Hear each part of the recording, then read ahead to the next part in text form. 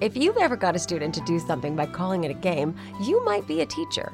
Being a teacher sometimes means finding ways around limitations, problems, or struggles to keep things on track. We learn to improvise and adapt. But when it comes to teaching language arts in our school, we don't have to find workarounds. Loyola Press took the long view when they created Voyages in English, the brilliant K-8 language arts program. The fundamentals of grammar and writing that students learn enable them to become effective writers, which can help improve performance on standardized tests and grow into successful communicators. The flexible framework of Voyages in English is adaptable to any teaching style and any student's abilities. With practice, the mechanics build in complexity over time. It just all works together. Visit voyagesinenglish.com to learn more, then order a sample. With Voyages in English, there are no crazy workarounds, just solid help for today's language arts teachers. Catholic Teachers Lounge with Jill and Colleen.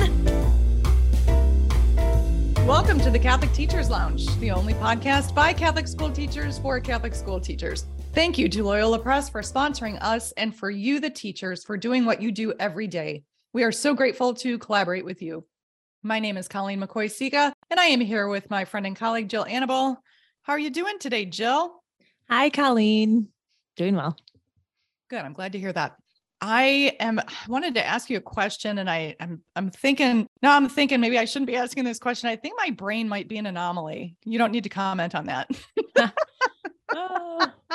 I have plenty to say about that. Right? I know. And so I'm thinking this conversation might go in a strange direction, but I'm curious, do you do the same things at the same time every day? Like, are you very routine oriented? Why? Tell me why. Yes. Okay. I like to not think of things. So even if my car keys are hung on the wrong hook, I will think they are missing and I will go bananas saying, where are my car keys? Somebody moved them. So I love to get through simple tasks in my day because things are in their exact places. I'm very hard to live with. See, my family is routine oriented, but I am not. Oh. So I tend to do a lot of the same things every single day, but not in the same order or at the same times. So I'm kind of defying the science of how the brain works because I do that. And how teachers work, right? Like we use the restroom and we eat a snack. We do all those things on those bells. So oh my gosh, that is so true. So we're going to talk about two different things today, and we're going to come back to these ideas of routines and scheduling. So it's the scheduling piece that I want to talk about because I'm very familiar, and I'm sure that we've talked about this before, and that's the brain science of how the brain highs and lows at the same times each day. And if we have students doing the same things at the same times each day, I'm sure I've talked about this, right? Do you recall? I think, we've all had conversations on this about when is the optimal time to have your math block and when should students be in study hall. And yes, all of that matters. It matters. And so when I think about the idea of scheduling, which was one of my most favorite things as a school administrator, was to create different types of schedules that allowed students to engage in similar activities, but at different times of the day because their brains are functioning differently throughout the day. What I discovered was this doesn't work so well for adults, just as you stated, Jill. Okay, sure.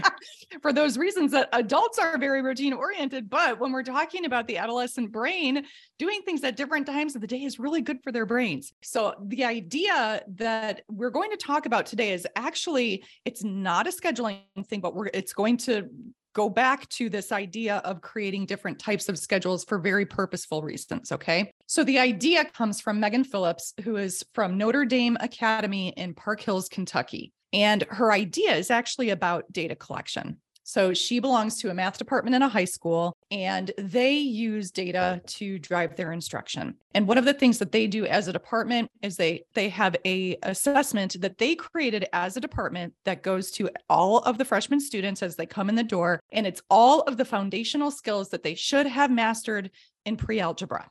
And then what they do is I do too. Well, we love a lot of things about that. First of all, they created it themselves. Right. Just hard work. That's really hard. It's hard, but Mhm. now it's aligned. And my curriculum background Mhm. is just, my heart is singing at the thought of the fact that it is aligned to every course or every objective that they have with their curriculum standards. So that's wonderful. And use your curriculum brain for a second. You're thinking about the long game here, right? So Mhm, it's mhm. what are they coming in the door with? Where do we need them to be at the end Right. of their program with us? And how are we going to make sure that we get them there most successfully? That's the idea. Absolutely. Absolutely. So, okay. And they do use some ACT benchmark data as well, but we know that that authentic assessment that Mhm. they created themselves based on their coursework is really important for this. So anyway, so they collect all of this data, and then it's great. A lot of people collect a lot of data. It's what do you do with it? Right. We have plenty Okay, so of data. It's how are you going to look at it? Who should look at it and why and how that makes the impact? And I think it's the why here that is so important. So they take it and they take action on it very quickly, because in the school day, there's actually a 30-minute period, 2 days a week. And this is where that schedule conversation comes in. So twice a week, and this is in a high school. So it's harder in a high school to jack up the schedule, right?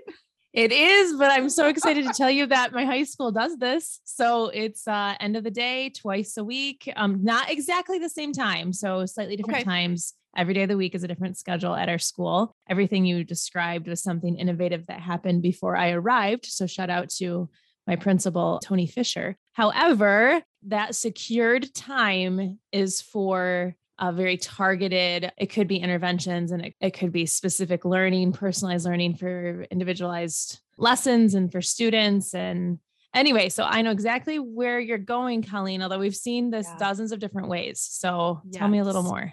And I know we've talked about this very thing at the elementary level, but Mhm. when high schools commit extra time for remediation or whatever the case may be, and that is how they use this time. So it's 30 minutes, 2 days a week, so that these students that do not have the foundational skills that we know are needed so that they can be successful in the long game, they can get those skills mastered during that time period. So what other thoughts do you have about that, about the scheduling piece or the remediation piece, the data collection piece? You must have some thoughts. Well, we get better at the things that we measure, right? So just giving kids a different test or a different assessment doesn't do the trick. It's how are we using that data that makes the big impact? So it makes me curious, how do they use their staff time to look at the data so that then they are pairing up the right students with the right teachers during that focused time period? It makes me wonder if all teachers in the teacher's lounge feel like they know what to do with those students during that time.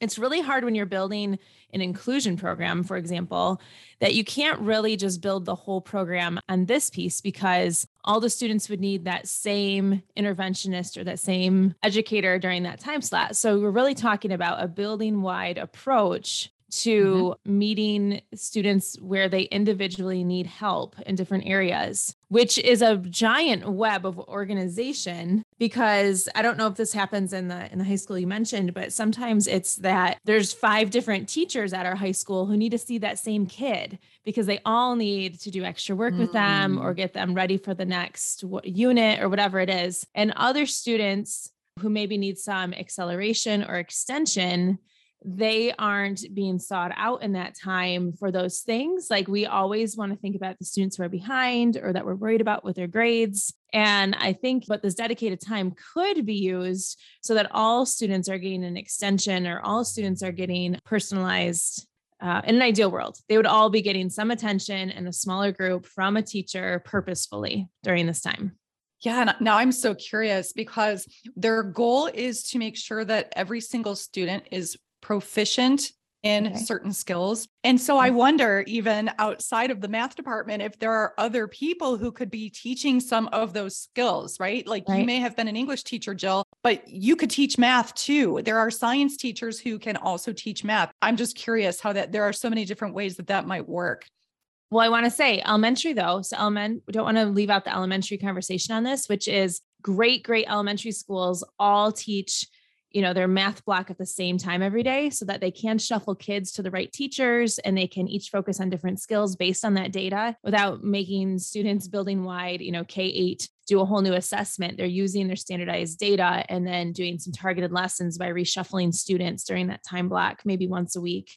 I've seen that in many, many successful buildings by now. And the bell just hit you right there. Oh, of course it did. Yeah, but I agree.